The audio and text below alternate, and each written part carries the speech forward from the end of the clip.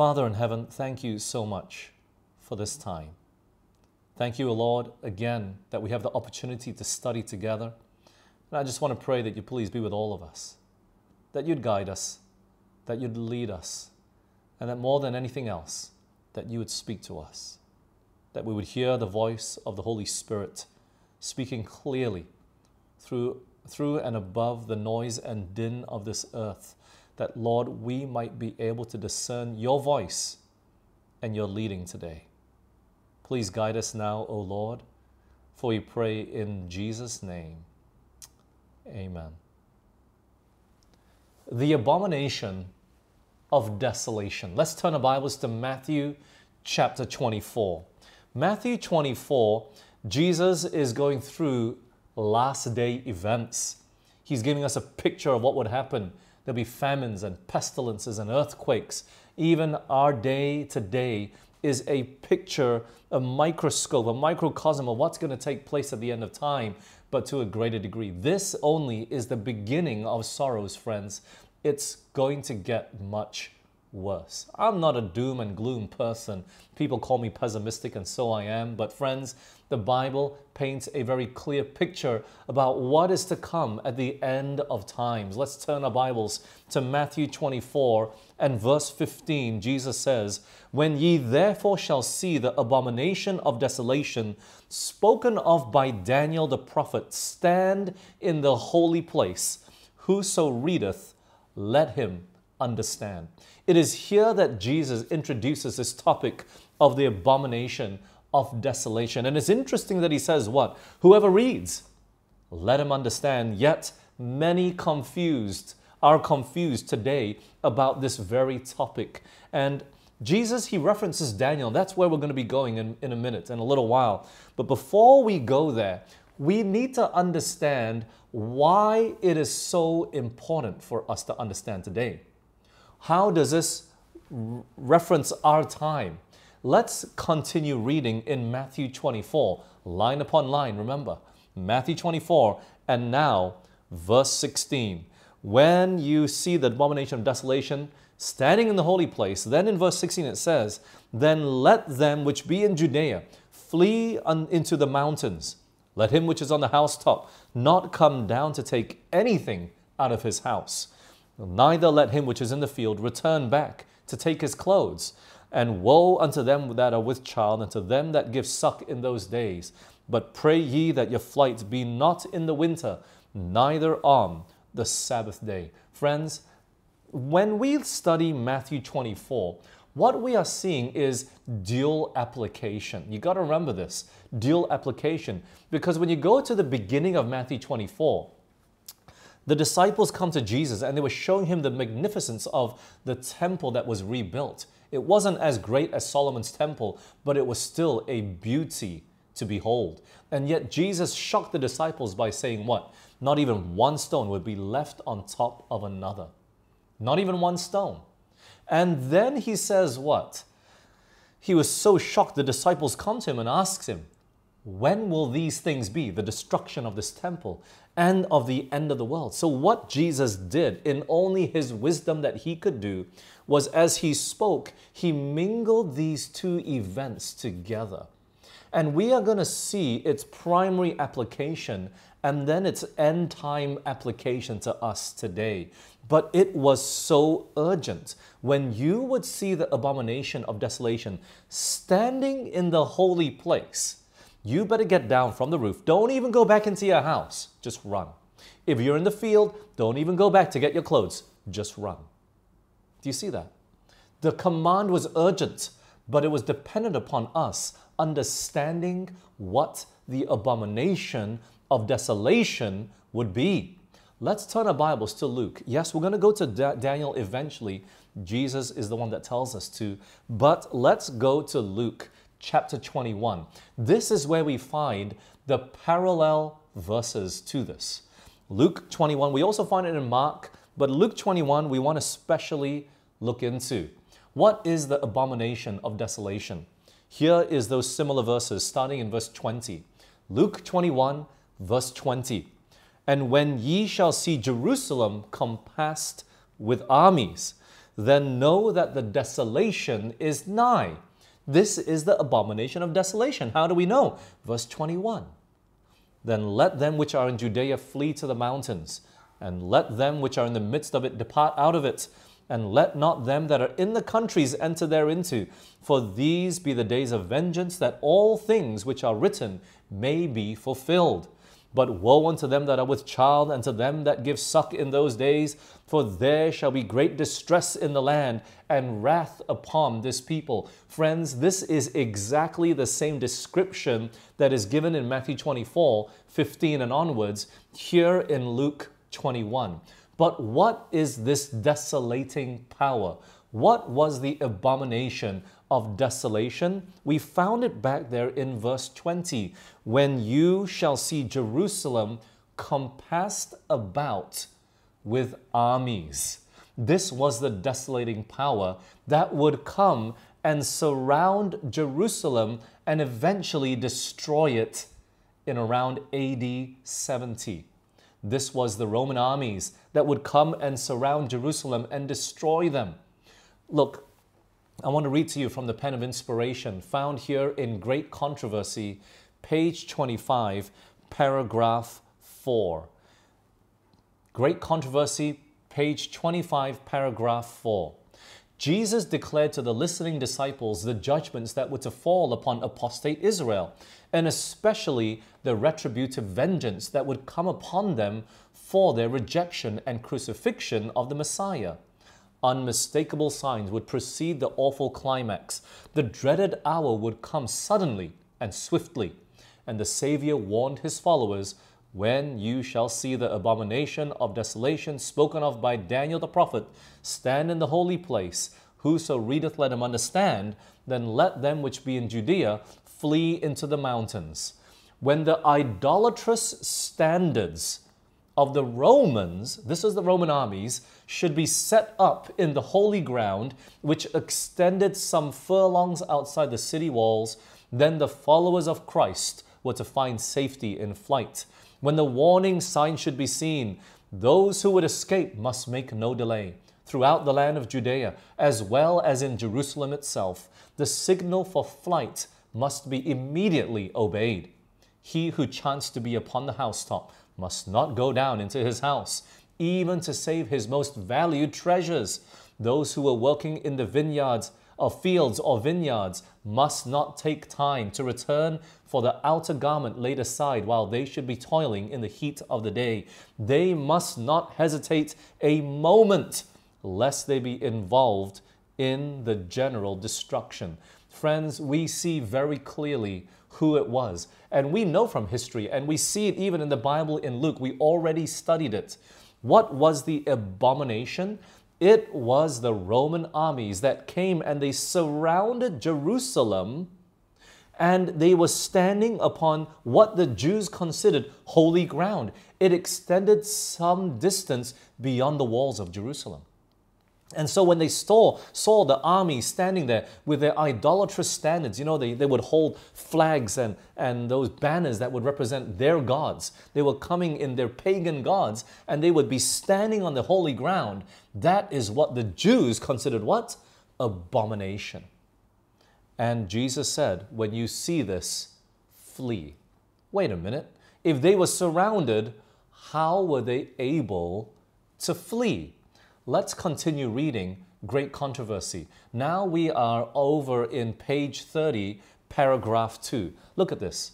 Not one Christian perished in the destruction of Jerusalem. Christ had given his disciples warning, and all who believed his words watched for the promised sign. When ye shall see Jerusalem compassed with armies, said Jesus, then know that the desolation thereof is nigh. Then let them which are in Judea flee to the mountains, and let them which are in the midst of it depart out. After the Romans under Cestius, who? Cestius, had surrounded the city, they unexpectedly abandoned the siege when everything seemed favorable for an immediate attack. The besieged despairing of successful resistance, were on the point of surrender when the Roman general Cestius withdrew his forces without the least apparent reason. But God's merciful providence was directing events for the good of his own people. The promised sign had been given to the waiting Christians, and now an opportunity was offered for all who would to obey the Savior's warning. Events were so overruled that neither Jews nor Romans should hinder the flight of the Christians. Upon the retreat of Cestius, the Jews sallying from Jerusalem pursued after his retiring army. And while both forces were thus fully engaged, the Christians had an opportunity to leave the city. At this time, the country also had been cleared of enemies who might have endeavored to intercept them. At the time of the siege, the Jews were assembled at Jerusalem to keep the Feast of Tabernacles, and thus the Christians throughout the land were able to make their escape unmolested. Without delay, they fled to a place of safety, the city of Pella, in the land of Perea, beyond Jordan. Friends, there is a very clear significance and lesson that we're going to learn from this today. But as we have studied here so far, this abomination of desolation represented the Roman armies that would come and surround Jerusalem, and they would stand there overlooking Jerusalem on the ground that the Jews considered holy. Who came at first? His name was Cestius. Cestius was a Roman general, and he was leading the armies at around 80. I've read different reports, 64 all the way to 66. I've always believed it was 66, but around 80, 66, the Roman armies would come and surround Jerusalem, ready for a favorable attack.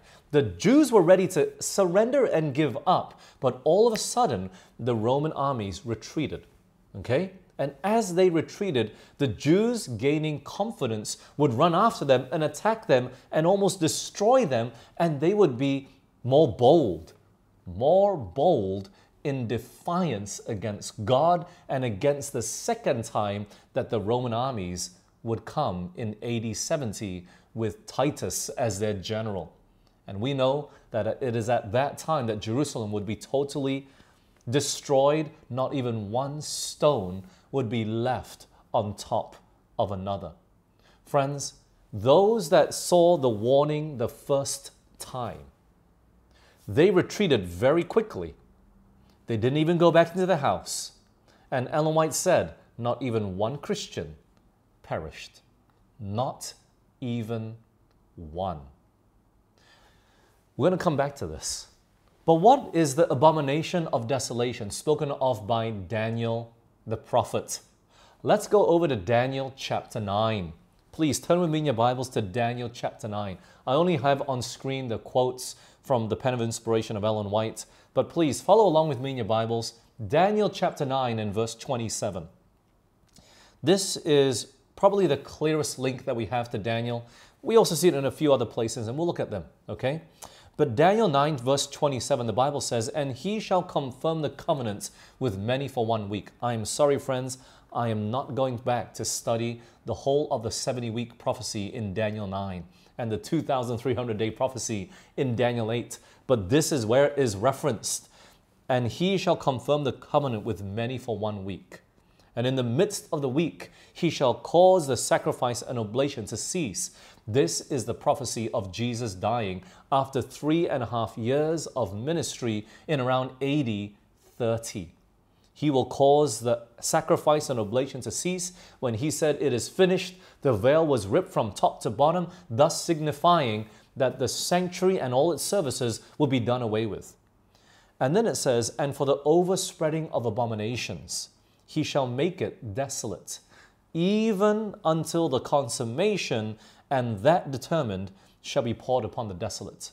What is those abominations? You know, when the Jews cried out, "His blood be upon our shoulders and upon our children and our children's children." They pronounced a curse upon themselves when they crucified Jesus Christ. And truly, 40 years later, the Roman armies would come around and destroy them. But friends, this is not the only abomination of desolation that it is referring to.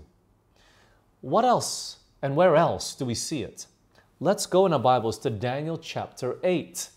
Daniel chapter 8 and verse 13. Daniel 8 verse 13, the Bible says this, "And I heard one saint speaking, and another saint said unto that certain saint which spake, How long shall be the vision concerning what? The daily sacrifice and the transgression of desolation, to give both the sanctuary and the host to be trodden under foot." What was the daily and the transgression of desolation? Here we see it's not abomination of desolation, but it's very, very similar. Transgression is an abomination. Transgression of desolation. What is transgression? And this group is treading underfoot God's sanctuary and His people. It must be a bad power, is a desolating power. What is transgression related to? Usually in the Bible, we connect it with sin. Sin is the transgression of the law. Who is the transgression of desolation? Well, it is the man of sin, spoken of in 2 Thessalonians chapter 2. Let's turn our Bibles there. 2 Thessalonians chapter 2. And we're looking at verses 3 and 4. 2 Thessalonians chapter 2, verses 3 and 4. Look at this.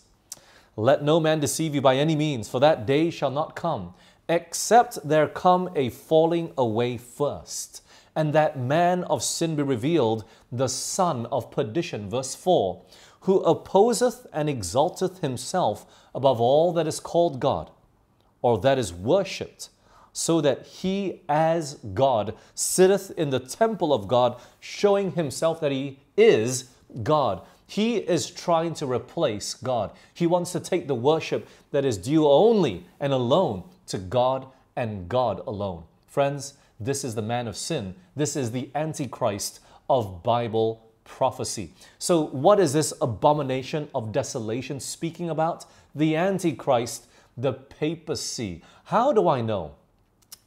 Let's turn our Bibles to another text. Let's go back to Daniel.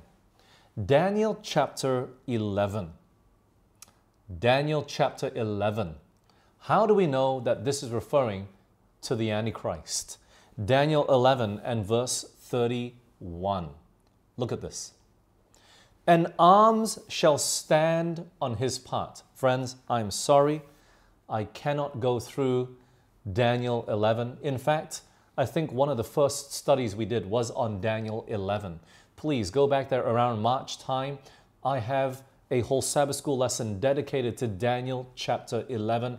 Please go back and study this and go through this. "But arms shall stand on his part."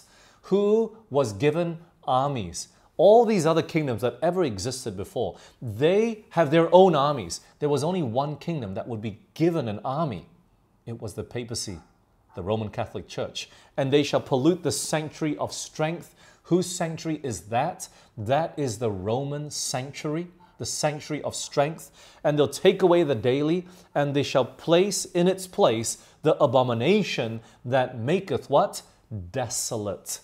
Who is that? It was the rise of the Antichrist in 538 AD, when it would be given armies and it would begin to rule as a desolating power. Armies would stand on its part. Arms would stand on its part. This was the abomination. But friends, Jesus says, when you see the abomination of desolation stand in the holy place, you got to flee to the mountains. Yes, this is referring to the Catholic Church. We see it here in Daniel 11, the abomination that maketh desolate. Let's also go to Revelation chapter 17. Look at this. Revelation chapter 17, verses 4 and 5. Revelation chapter 17, starting in verse 4. Look at this. "And the woman was arrayed in purple and scarlet color, and decked with precious gold and precious stones and pearls, having a golden cup in her hand, full of" what? "Abominations and filthiness of her fornication. And upon her forehead was a name written, Mystery, Babylon the Great, the mother of harlots and" what? "Abominations of the earth. Friends, it is very clear who this power is that the Bible is referring to as the abomination of desolation. Abomination is referring to this woman who commits fornication with the kings of the earth and causes the whole world to drink of the wine of her fornication. That, my friends, sounds like an abomination. Is she a desolating power as well? If you continue reading in Revelation 17, verse 6, she's drunk with the blood of the martyrs and of the saints. But friends, I want to dig a bit deeper into what is this abomination. Where else do we see the Bible speak of abomination? It's very clear here that she is that abomination. But when is it that we have to flee to the mountains? Okay, Jeremiah chapter 7 and verse 30. Jeremiah chapter 7 and verse 30. Let's go there. What else is abomination connected to? Jeremiah chapter 7 and verse 30. For the children of Judah have done evil in my sight, saith the Lord. They have set their abominations in the house which is called by my name to what? Pollute it. What were the children of Israel doing? They were bringing their idols into God's house, and they were worshiping idols there. That was what was happening in Jeremiah's day. Now let's go to Ezekiel chapter 5. Let's turn our Bibles to Ezekiel chapter 5. What is an abomination? They were bringing idols in, and they were worshiping it in God's holy sanctuary. Ezekiel chapter 5 and verse 11. Ezekiel 5 and verse 11. Wherefore, as I live, saith the Lord, God, surely because thou hast defiled my sanctuary with all thy detestable things and with all thine abominations, therefore will I also diminish thee, neither shall mine eye spare thee, neither will I have what? Any pity. You know, it is also because of this reason that Babylon was allowed to come and conquer and bring the Jews and the Israelites into captivity, because they were doing all these things, abominable practices. They were bringing in their idols into the holy sanctuary of God. Could you believe that? Let's also read Ezekiel chapter 7 and verse 20. Ezekiel chapter 7 and verse 20. Let's turn our Bibles there. Ezekiel 7:20, the Bible says, as for the beauty of his ornament, he set it in majesty, but they made their images of their abominations and of their detestable things therein. Therefore have I set it far from them. Friends, what was happening? Idolatry was being introduced. Idol worship. An idol coming in, and their gods that we were worshipping of wood and of stone, they were bringing into God's holy sanctuary and in his tabernacle and worshipping them right there. Do you see that? You know, Solomon, he was really the main culprit behind this, but he was one of the first to do this. He's the one that introduced abominations into Israel. Let's turn over to 1 Kings chapter 11 and verse 5. 1 Kings chapter 11 and verse 5. Let's turn our Bibles there. 1 Kings 11 verse 5, the Bible says, for Solomon went after Ashtoreth, the goddess of the Zidonians, and after Milcom, the abomination of the Ammonites. He was the principal one. Why? Because he married all these strange women. Do you see that? Strange women from other countries who worshipped idolatrous gods. The first woman that he married was an Egyptian, and she got converted. So he thought he was smart enough that he could start converting all these wives. But you know what would eventually happen, my dear friends? He would eventually start bowing down to all these idols. He would eventually start worshiping all these idols of his wives. He was the principal one. And you know, friends, sometimes we think we know better than God. You know, what does woman represent in the Bible? Church. Church. And we see a king marrying all these strange women from different other churches. Friends, does it matter who we marry? Absolutely it does. It absolutely does. We got to be careful that we think we're smarter than God and we know better than His Word to go against His counsel about the sort of persons that we should be marrying in these last days. Friends, you need a wife or a husband that can uphold you in prayer, that when you're down, that they can strengthen you. Do you know that? You need someone who's walking with Jesus, who has accepted Jesus Christ as their Lord and Savior. And you have these similar practices such as your diet, the Sabbath. They believe in the sanctuary. Friends, they got to be of the same denomination is what I'm saying. They got to be of the same denomination. We got to be careful that we don't think we're smarter than God, that we know better than Him. Friends, this is where faith must come in. Lord, you know better than I. But you know, at the end of time, where do we see this abomination of desolation? It has come in, but we are not fleeing today. Where do we see this abomination of desolation? What was abomination related to? Idol worship, right? Do we see an idol in the book of Revelation? Absolutely. Let's turn our Bibles to Revelation chapter 13. Revelation chapter 13, and we're going to start there in verse 14. Revelation chapter 13, reading from verse 14. And deceiveth them that dwell on the earth. So what happens?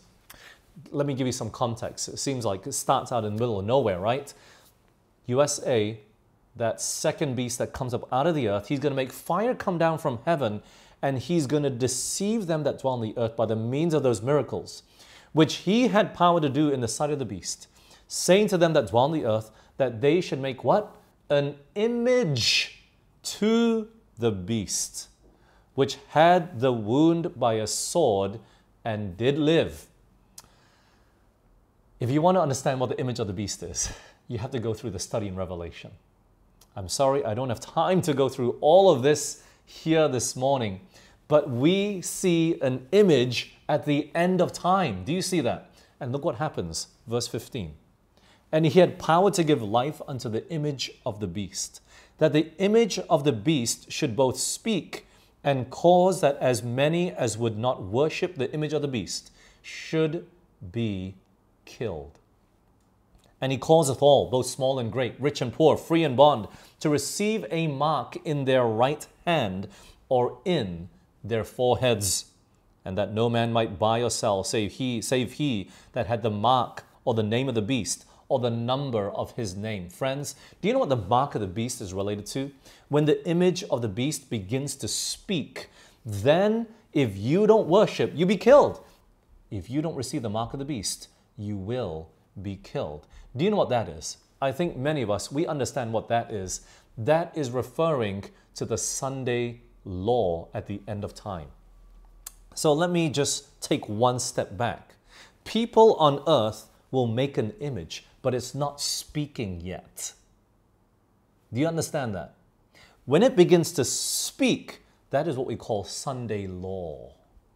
If you want to flee at that time, it's too late, friends. It's too late.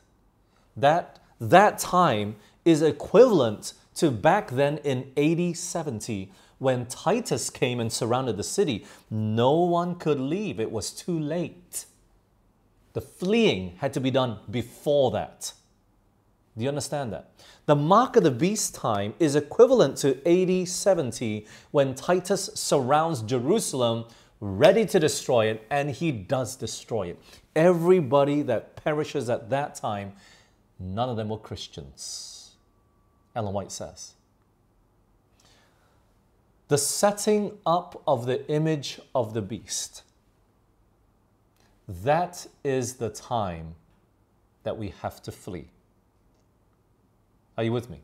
The setting up of the image of the beast is the time that we must flee. The beast has not spoken, the image of the beast has not spoken yet, but the image itself is set up. It's Sunday worship. Now look, Sunday worship has been around since the beginning of time. There's always been two classes of followers. Are you with me? Since Cain. Then you get to the Tower of Babel. The spirit of Babylon has always been around. But what we are talking about here in Revelation 13 is not the mark of the beast, but it is a time before the mark of the beast, because this is the time to start running. This is the time. At the mark of the beast, it's too late. They'll just close off the roads, just like what they're doing for COVID-19. They'll catch you very easily. The time before that is the time that we have to look out for. It is the setting up of the image of the beast. The form is there, but it has no power yet. It has no civil authority yet. You got to look for that time when people are starting to give Sunday more, what do you call it? Putting it more in the spotlight and talking to everyone around the whole world, specifically in the United States of America, to start coming to worship on a Sunday.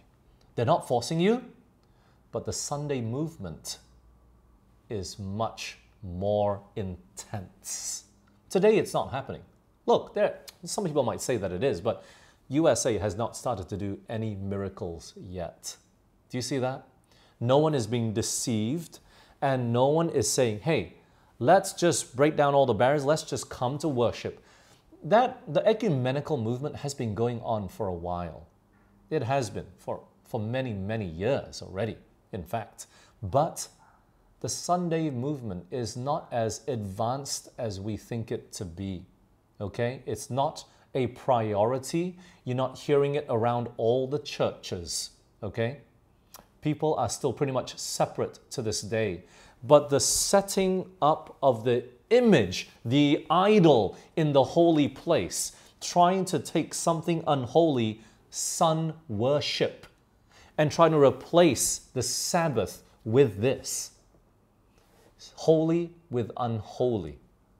That is an abomination. Setting up an idol in the temple, in the sanctuary of God. Friends, when we see the setting up of the image of the beast, it's time to run. Its primary application, remember, Matthew 24, was the Roman armies that came and stood on what the Jews considered holy ground. But when does that happen? Today, when the image of the beast is set up. And friends, if you don't understand what the image of the beast is, or you're confused by what I'm talking about, and you just understand mark of the beast, or if you don't understand even the Sunday law, you got to go through our SALT class, our Revelation class. Please contact Evelyn. It will be the best investment you ever made. I'm not going to talk about prices here, but just contact her after Sabbath. Please don't bombard her email with your emails, okay? But just make sure that you are becoming wise unto salvation. Friends, it is at this time that it's time to flee, but it's not only time to flee. You know what's going to happen? Let's turn our Bibles to Revelation chapter 18. Revelation chapter 18 and verse 4. Revelation 18 verse 4, and I heard another voice from heaven saying, come out of her, my people, that ye be not partakers of her sins, and that ye receive not of her plagues. Friends, this is a time for the loud cry to go to whole world. When we begin to run, we're taking the gospel with us wherever we go. We're not just running for our own safety and that's it, but we are still filled with the Holy Spirit. We're still concerned with God's word. We are still concerned with the burden of souls for those that have not heard the gospel and the message of God yet. The three angels' messages. This is that time, friends, that wherever we run, just like in the book of Acts, we're going to be preaching and teaching. But friends, the question that we have today is this. What should we be doing today? What should we be doing today? Let me share with you. In Revelation 21, verse 27. Let's turn our Bibles there. Revelation 21 and verse 27. Look what the Bible says. Revelation 21, 27, and there shall in no wise enter into it anything that defileth, neither whatsoever worketh abomination. Do you see that word abomination? Or maketh a lie, but they which are written in the Lamb's book of life. Friends, the abomination of desolation and everybody that follows them, they will not be saved at the end of time. You got to come out of Babylon. I want to share with you some quotes taken from the pen of inspiration. In Review and Herald, this is what it says. 40 years afterward, at the siege of Jerusalem, the Christians obeyed this warning, and not a Christian perished in the destruction of the city. You know why not a single Christian perished in the destruction of Jerusalem? It's because they were watching. They were watching and watching. They took heed of the words of Christ. And then based upon what they had heard and studied and checked, they watched. They looked for the fulfillment. They didn't know when it would happen. But when they saw the Roman army standing on that holy ground, the sign was clear. You would only understand this if you were watching. And you were watching not just outwardly, but what it means from the biblical perspective. They were watching for the fulfillment of these signs. Are these signs fast fulfilling today as well? Yes. Wars. You hear of wars and rumors of wars, nation against nation. You hear of what? Famine, pestilence, earthquake. These are the beginning of sorrows. If you've not been watching, friends, here is that first watch. We're living in the beginning of sorrows. We are at the end of time. It's a pandemic. Maybe you feel sorry for your money situation. Maybe you feel sorry for your job situation. Maybe you feel sorry for your educational situation because you're stuck in your room and maybe your graduation is delayed. Maybe your SPM for next year will be pushed back another year. You know, your entrance into colleges are, it's frustrating times we're living in. But there's something that we got to take note of. We are in the beginning of sorrows, my dear friends. We got to watch. We got to watch. Look what else she says. Letters and Manuscripts, Volume 4. One effort more, and then Satan's last device is employed. He hears the unceasing cry for Christ to come, for Christ to deliver them. This last strategy is to personate Christ and make them think their prayers are answered. But this answers to the last closing work, the abomination of desolation, standing in the holy place. You know what this is talking about? The last deception of Satan when he will impersonate Christ. People are crying for the second coming, but they're crying it for the wrong reason. They're just tired of being hungry. They're just doing it for all these selfish reasons. And so when they cry out without any biblical basis, Satan answers their prayer and he comes and he deceives them. Do you see that? And they think that this is the second coming of Jesus. And this is really that abomination of desolation standing in the holy place. This is when the Antichrist and his deadly wound will be healed again. Oh, friends, we got to be watching. We got to be studying. We got to be praying. We must watch unto prayer. The signs are there, but many of us, our hearts are not moved. It's too calloused by sin. And so God needs something great to shake us awake. Do you see that? Many of us were not watching. We're not understanding the times that we're living in. And I'm not trying to be an alarmist, But friends, signs like this, we got to stop just thinking it should be unnoticed. We got to start paying serious attention to what is happening here. And so, how else can we prepare? We need the Word of God. We got to pray. But what else? Maranatha 180, paragraph 2 to paragraph 7. The time is not far distant when, like the early disciples, we shall be forced to seek a refuge in desolate and solitary places. As the siege of Jerusalem by the Roman armies was the signal for flight to the Judean Christians, so the assumption of power on the part of the nation, the United States, in the decree enforcing the papal Sabbath will be a warning to us. It will then be time to leave what? The large cities, preparatory to leaving the smaller ones for retired homes in secluded places among the mountains. For years, I have been given special light that we are not to center our work in the cities. The turmoil and confusion that filled these cities, the conditions brought about by the labor unions and the strikes would prove a great hindrance to our work. Men are seeking to bring those engaged in the different trades under bondage to certain unions. This is not God's planning, but the planning of a power that would in no wise acknowledge God. God's word is fulfilling. The wicked are binding themselves up in bundles ready to be burned.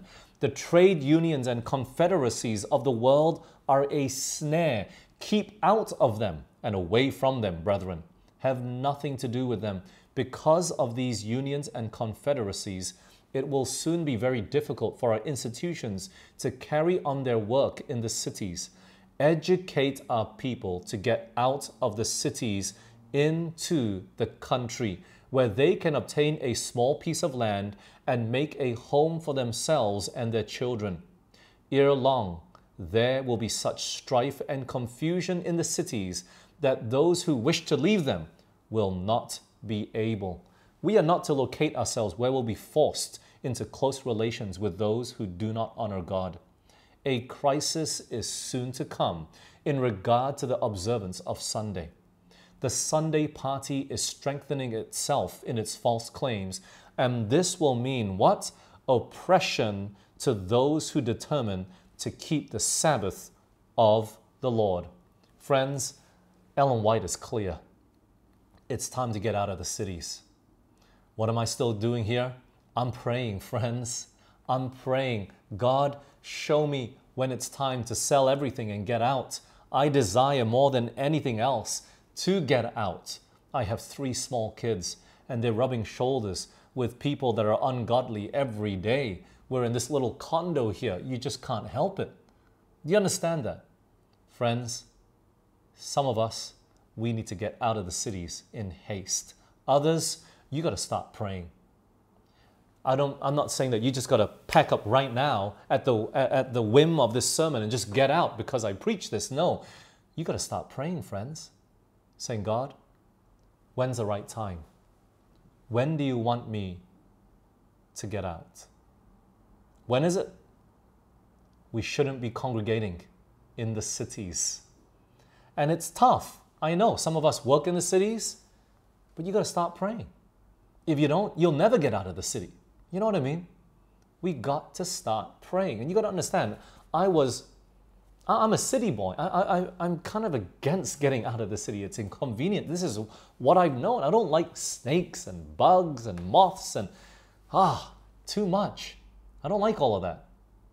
But friends, we got to get out for the sake of our children, for the sake of our own characters maybe. And I know that it's tough. Some of us, we can't understand how we can support ourselves, but we just got to start praying. God, please show me where and when. Let's start making plans. Let's make sure we don't run ahead of God. Okay? But we got to start making plans to get out. Now, after this pandemic, let's start getting out, friends. The cities are going to be destroyed first. And, it's time to start taking this counsel more seriously. And it's not just running for the sake of running. There is really one ultimate goal that we have, because I know that if I move out into the country, I'll probably have to stop pastoring. And I don't know how it's going to work out. You know, the traffic here in Malaysia is so bad in KL that just living in the city, you're already traveling 40 minutes, 30 minutes just for Bible studies and meetings. Being out in the country and gone, I wouldn't have a family life. I would not see my children and my wife, sometimes for a whole day. I don't know. We have to figure this out. But I know that if God leads, we got to move forward. Today, we got to start praying. Today, we got to start taking all these counsels more seriously. But there's one counsel above all. And I'm not all into just running, friends, but it's our gospel commission. Matthew 28, 19 and 20, "Go ye therefore and teach all nations, baptizing them in the name of the Father and of the Son and of the Holy Ghost, teaching them to observe all things whatsoever I have commanded you, and lo, I am with you always, even unto the end of the world." Friends, in running, let's not run to the country and just build a home for ourselves, isolate ourselves, and just wait for Jesus to come. Many might even be lost because of that. We still got to figure out a way to preach the gospel to the whole world. We still got to figure out a way to how to preach the message to the cities. We still got to be involved in the Lord's work. God is not calling you today to get out into the country just to laugh at those that are in the city because they're stuck and they can't see the sunshine and they're suffering in want and need. No, He's calling you out to save yourselves and your children, but He's calling you out so that you can be an even greater blessing to those that are in the cities. You know, I've not seen how people can effectively work the city from the country yet. But I know that we got to start doing it. I know that we need to start preparing today. What are the preparations that you need to make? Maybe you're disagreeing with me, as I disagreed with many people before me when they talked about country living. But at least you can start praying. God, direct us. Show us. Here's my situation, and it's well nigh impossible for me to live so far out and to come in every day, but you got to show me. You got to direct me. You got to lead me. We got to start watching and praying today. For truly, Satan is getting ready his forces. God is giving us signs. And those that heed it will be saved at last. Friends, the setting up of the image is going to soon take place. How do I know? Because we have such situations of pandemic today. Matthew 24 is being fulfilled before our very eyes. Let's get ready, because when the time comes that the Roman soldiers, the armies are standing there, it's time to run. It's time to flee. And so in this past couple of months, what have I been doing? What's the thrust of my messages? It's the last day events, friends. Ever since I shared with all of you about the order of last day events, I've gone back to see how I can prove every single event from the Bible. And so here it is. The abomination of desolation, the image of the beast, the Sunday law that is soon to come in. These are the real events that we should be paying attention to. Yes, I'd like to get back to normal life as soon as possible, but I hope that all of us will have drawn closer to Christ in this time, and that God has shaken us awake, that we will stop living the life of Laodicea over and over again, but that truly we would be hot and in love with Christ and the Father fully, and then we can give the message a certain sound. Friends, This is my prayer for you today. This is the prayer for myself as well. That we'll keep our eyes fixed on Jesus, and that we'll be watching and be waiting and looking at those signs. For truly, God has given us those signs today to get us ready. Let's be ready today, friends. Let's take that first step towards Jesus and to all the counsel that He's been giving us. Let's pray. Father in heaven, Lord, I want to thank you so much for your word. I want to thank you, Lord, for the counsel from the pen of inspiration by Ellen White as well. Lord, we've been so blessed because you've told us, you're giving us warning upon warning what is soon to take place upon this earth. Many people are going to be caught unawares, Lord. But Father, I pray that none of us would be. For today, we're going to start preparing. Today, we're going to start watching. Today, we're going to start taking you more seriously than we ever have before. So guide us to that end, O Lord. Lead us all and help us to see how you are moving and the movements that you are making towards the second coming, so that we might understand our responsibility today, Lord, that none of us will be taken unawares. Father, please bless us and lead us, and please guide us is my earnest plea and prayer, that we might know what we ought to do at every day and every moment. For we pray in Jesus' name, amen.